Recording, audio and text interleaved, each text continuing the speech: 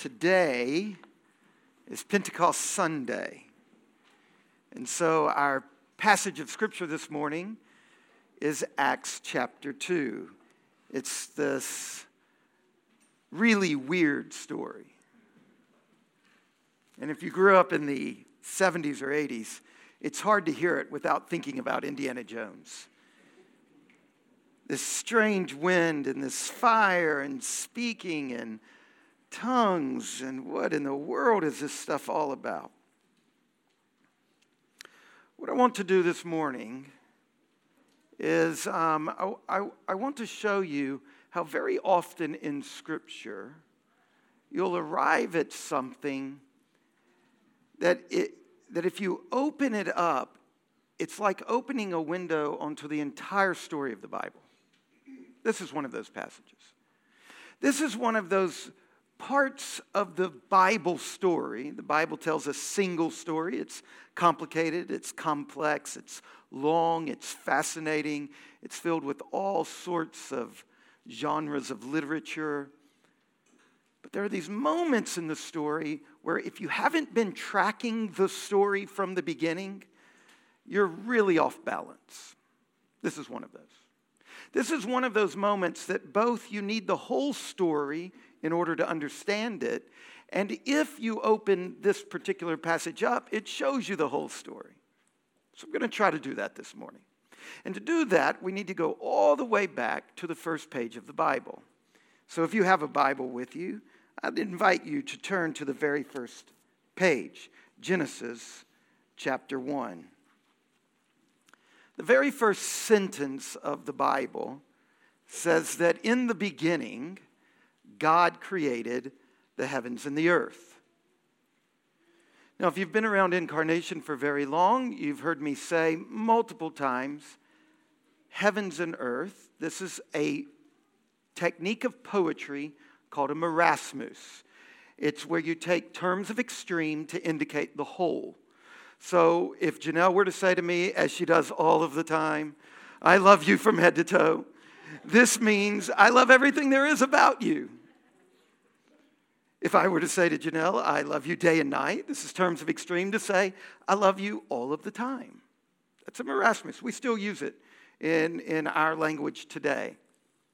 In the beginning, God created the heavens and the earth. It means God made everything that exists. It means nothing exists that God did not make. And then the most repeated phrase in Genesis chapter 1, some of you who've read the Bible before, do any of you know what the most repeated phrase in the first page of the Bible is?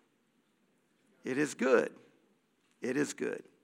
7 times God looks out at what he's made and he says, man, that's good. I love that. 7 times he says it's good. Now, if you read Genesis chapter 1 and you read it like an English literature major and you're paying attention to the texture of the story,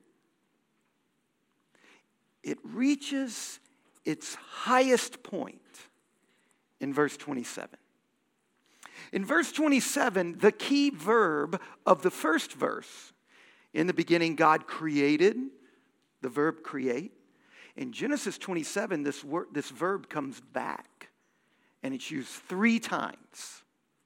And if you're familiar with the Bible, 3 is a fairly important thing. It was the people who wrote this part of the Bible, they were Hebrew. They didn't have the EST ending for words, like baldest, the most bald, okay? So if they wanted to make a superlative, they couldn't add an ending to a word, EST. They would repeat the word 3 times. So in Isaiah 6, if you're familiar with it, when the angels cry out about God, holy, holy, holy, that's their way of saying he is the holiest. So because of that, and because of several other issues, whenever you find a quick repetition of 3, it's often meant to be like a highlighter to the reader. Pay attention, this is pretty important. So when you get to Genesis chapter 1, verse 27, so God created man in his own image. In the image of God, he created him. Male and female, he created them. This word create. Here is the creation story reaching its high point. Humans are created. It's the high point of creation. And they're different than everything else God has made. And what is it that makes them different? They bear the image of God. Nothing else bears God's image. Everything else bears God's thumbprint. But nothing else images him. Humans do. Now why? Why does God, when he's making all of this stuff that's so good, it's all good, why does he suddenly kind of ratchet it up? Why does he make a thing, a part of creation, that bears his image? What's his reason for doing that? It's because he gave humans his job. That's what his image is for. His image is to do what he does. What is this unique job that he gives humans? It's to bring his goodness and his wisdom and his loving care to bear upon the raw materials of his creation. And it's to draw out of his creation all of its potential, because that's what he's been doing. And it's not only to act toward creation like the Creator does, it's also to reflect back to the Creator the praises of the creation. So one way to think about this is that God made humans to be angled mirrors. They reflect the wise, beautiful, loving, just, caring wisdom of the Creator into the creation, and they reflect the praises of the creation back to the Creator. This is what he made humans for. This is the job of the human. This is the human vocation. At the heart of the story the Bible tells is that humans are made to be royal priests. Priest. That's our job as humans. Our vocation means that we are made to worship God and to bring the worship of creation to God. But we're not just priests, we're royal priests. We're ruling priests. We're also meant to act like the high king in being good, kind, wise, faithful, creative stewards of creation. We have a royal aspect to our vocation, an authority aspect, a ruling aspect, a leading aspect, and we also have a priestly aspect. This is what it means to be a human. To sum up the praises of creation before the face of God, to live lives of worship, of thankfulness and gratitude to God as we move out through his world, walking through his world as priests. We're also to be royal, to function as children of the high king. You see, this earth was designed to function and flourish under the stewardship of the image bearers. So God made us to celebrate and worship and procreate and take responsibility within this rich and vivid, developing life of this world. God made humans to take responsibility and to exercise authority within creation and over creation. We are royal priests. We're called to responsibility within the world and authority over the world. This is what makes us different than every other thing that exists. That's Genesis 1. Notice how it plays out in Genesis chapter 2. Here we see that Gilbert read this passage to us. Here we see Adam placed in a garden. But don't think of this like my backyard raised beds, my vegetables. Put leeks in the other day. First time growing leeks. We'll see how this goes. No. You need to think of this garden like a major, massive national park, right? It's massive. It's huge. It's got 4 rivers flowing through it. Lots of trees and animals. And notice what it says in verse 15. The Lord God took the man and put him in the garden to work it and keep it. Now that word work, it means disciplined work. The word keep, it means concentrated attention. The Lord God put Adam in this garden to be a royal priest. And this was the way his royal priesthood played out. See, everything I said in Genesis 1 was all abstract. You're a royal priest. But how? Well, this is Adam's royal priestliness. It's to be a gardener in a particular section of the creation.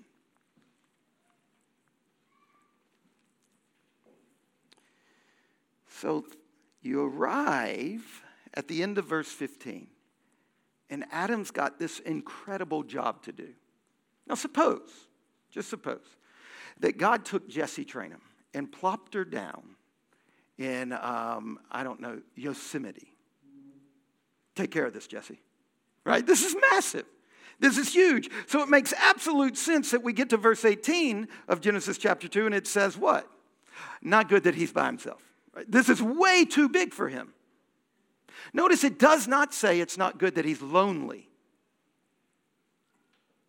It says it's not good that he's alone. Why is it not good to be alone in the story I'm telling? Because the job is too stinking big. Because he can't pull this off by himself. In fact, it has nothing to do with loneliness. Because the solution is what? Is anybody following along in the Bible? So what does it say down in verse... What does it say at the bottom of verse 18? God is going to make a companion for him. That would be the solution to loneliness. A helper. Because the problem is he's inadequate. The issue is not loneliness. Is loneliness serious? Absolutely. It is the ubiquitous human challenge. It's just not the one being dealt with here. The one being dealt with here is a really big job, and he needs another set of hands. He needs a helper. It is not good that he's alone in Yosemite, so I will provide a helper for him.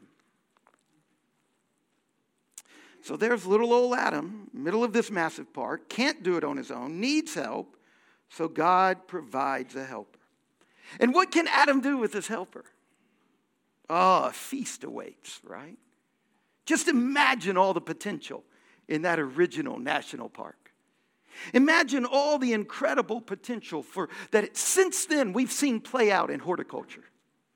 Imagine all the massive potential that lay dormant within that park that we've seen play out since then in areas of technology and organization and community and beauty and food.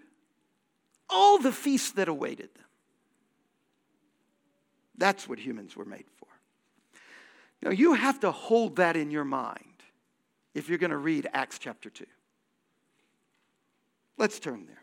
Let's turn to the book of Acts and let's treat it like we just treated the book of Genesis. Let's start in the first chapter. And let's notice how the first chapter can help us with the second chapter, Acts chapter 1.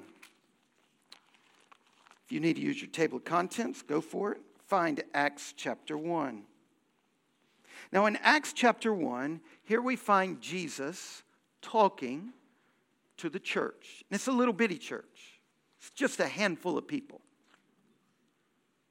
And look what he says to them down in verse 8. He says, you've got a job to do.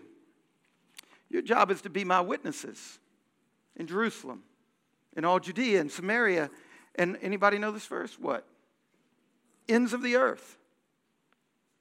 Now, don't you feel for the church like now like you felt for Jessie in Yosemite? Holy cow. Like, that's huge. We've got 11 people right now, right? We've got just a handful of people, and they're friends. It might measure up to 100 or so. And Jesus just says, tag, you're it, whole world, that's your job. Be my witnesses. Oh, by the way, this world that you've got to be my witnesses to, when I just tried it for 3 years, they killed me. So you're supposed to get to the end of Genesis, and then you know what Jesus does? Then he leaves. And there's the church, standing there like little old Adam. Jesus has ascended. He's ascended into heaven. And there they are. Massive job to do. Now, what's Jesus doing in heaven at this point? Oh, this is fascinating. You see, because a lot of us, we're raised in a moment in culture where heaven is this kind of ambiguous, far-off thing. But to the people who wrote this part of the Bible, to the people who originally listened to this part of the Bible, to the Jewish people, to the first Christians, heaven wasn't about a place. Heaven meant to them the control room of earth. Whenever they read heaven, that's what they thought. Now, the way some of us, when we hear the word heaven, think Casper and floating around and something we can't wrap our mind around, they did the opposite. They immediately wrapped their mind around it. And they thought that heaven, they believed that heaven was the control room. It's like the CEO's office of earth.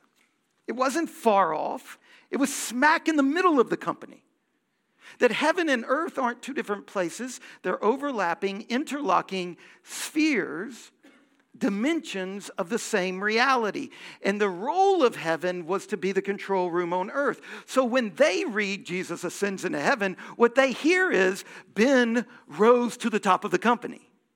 We use the word he went up in the same way they use the word ascend, as a metaphor for promotion, increasing power, greater authority. So when in chapter 1, Jesus ascends into heaven, they see that as Jesus is now the CEO for earth.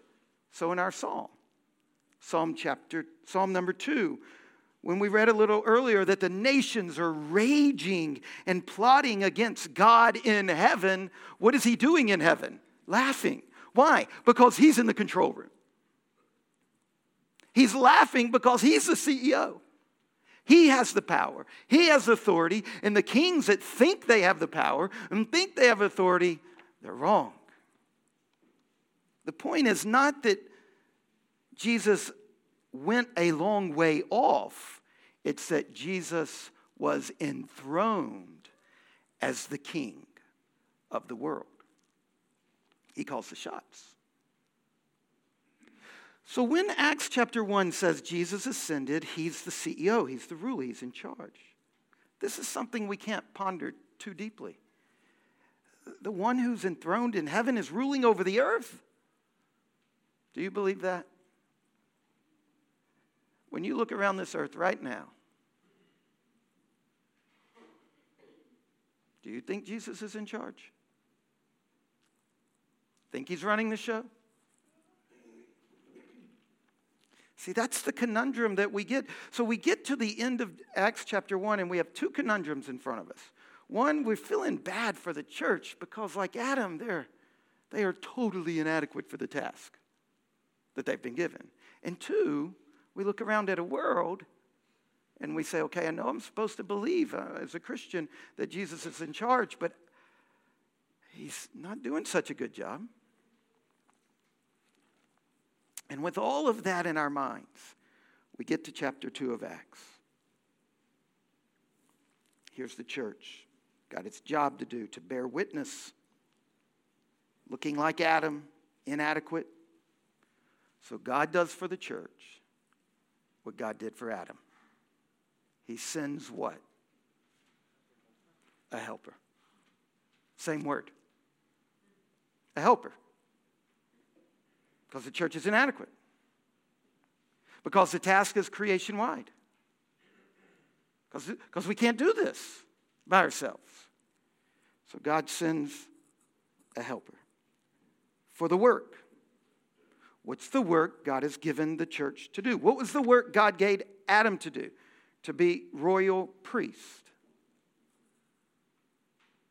To reflect the wisdom and beauty of God into creation by drawing out of it all of its latent potentialities in ways that are good and proper and fitting, in ways that lead to the earth's flourishing and thriving, and to draw all of the goodness and praises out of the earth back to the Father. That was the job of Adam.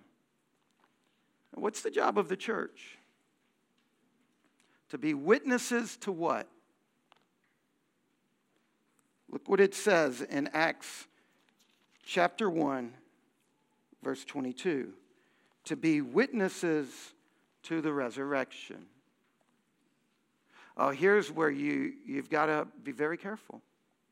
If you think the resurrection is fundamentally proof of Jesus' divinity, then your job is to go out to the world and to argue with people that Jesus is God. But if you've been reading the story, then the resurrection, proof of his divinity, absolutely, but massively more than that. It is the first fruit of the healing of all creation. Our job is to go out into the world as people of hope. It's a difficult hope in this world we live in. Our job is to move out into the world and bear witness that God has taken hold of the world and he has defeated evil. And he, Jesus, in his body, rising from the dead, is the first fruit. In every death we meet has the potential of resurrection. Because the King has taken hold of this world. Again, we are to go out into the world and say so much more than Jesus is God. We are to say to the rulers, kiss the King. You are accountable to him. Yield to the King. That is our job. Our job is to speak the truth to every usurper. Did you hear that at the end of our psalm? Psalm chapter number 2, when it says, serve the King, the Lord, with fear and rejoice with trembling. Kiss the Son, lest he be angry and you perish in the way, for his wrath is quickly kindled. Blessed are all who take refuge in him. This is what we're supposed to bear witness to. This is actually the truth under those dark and dense sayings of Jesus in our gospel passage, John chapter 15, where Jesus declares that when the Spirit comes, he will prove the world is wrong about what it says sin is. That sin is not believing in Jesus. The world gets confused about what real sin is. That the Spirit will come and prove the world wrong about sin and righteousness, what's right, and about judgment, who and what will be judged.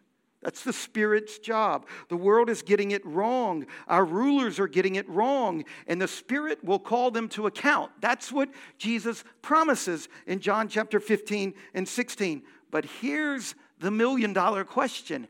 How will the Spirit do that? How exactly does the Spirit confront the world? That's the point of Pentecost. The Spirit doesn't do this work of proving the world wrong independently of those to whom the Spirit is given.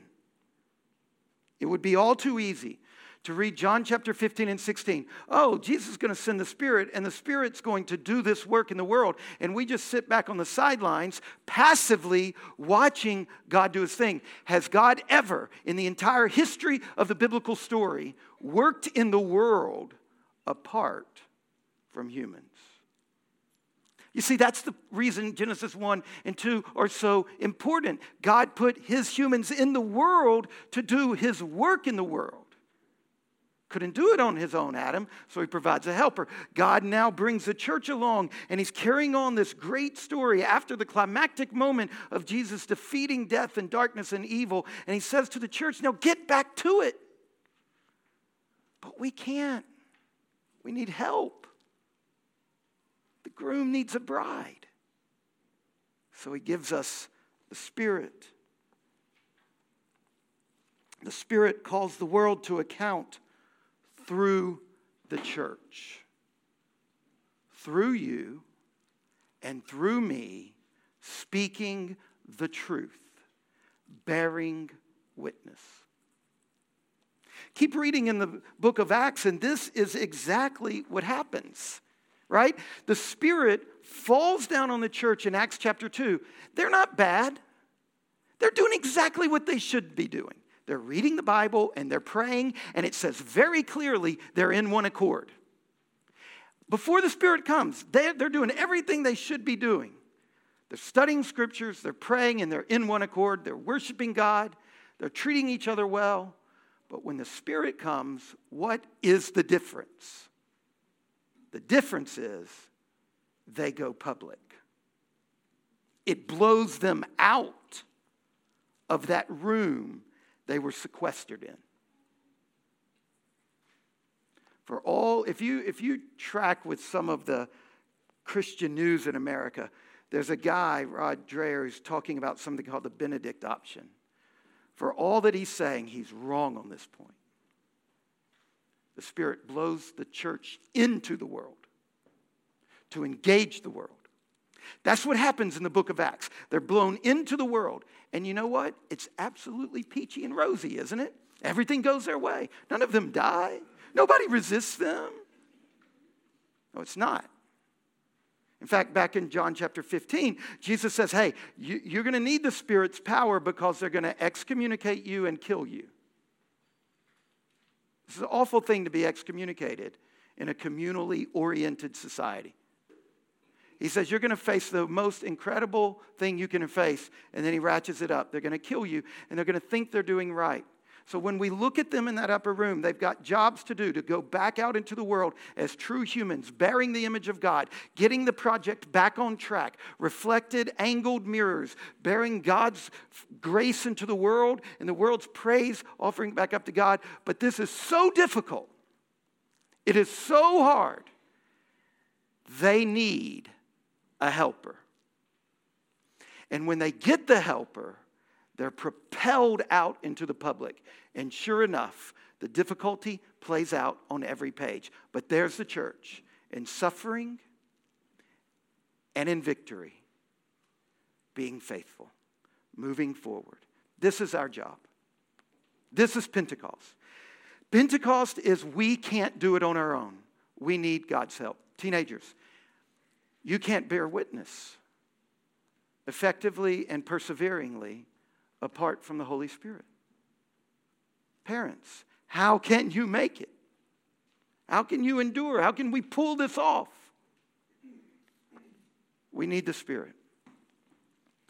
So, Church of the Incarnation, we need to pray that God will fill us with the Spirit so that we can move out into this world as peacemakers, as health bringers, as community builders and joy bringers and culture makers and home makers and wisdom bringers who are contributing to the flourishing of Harrisonburg. The whole point of Pentecost is that the way the CEO moves with authority is through the church bearing witness, not as victims, but as those who are on the right side of history. No matter what the moment in history indicates. The whole point about Pentecost was that the disciples were okay prior to Pentecost. They were doing Christian things, but they couldn't do their whole job. They needed help. They needed the helper. The Father answered the prayer of the Son and sent the Spirit, the helper. And now they moved out to speak publicly that Christ is risen. Death has been defeated. The victory is available. New life can exist. This is the vocation that every single one of us has. Every single one of us, from children to teenagers to adults to people who are in their prime,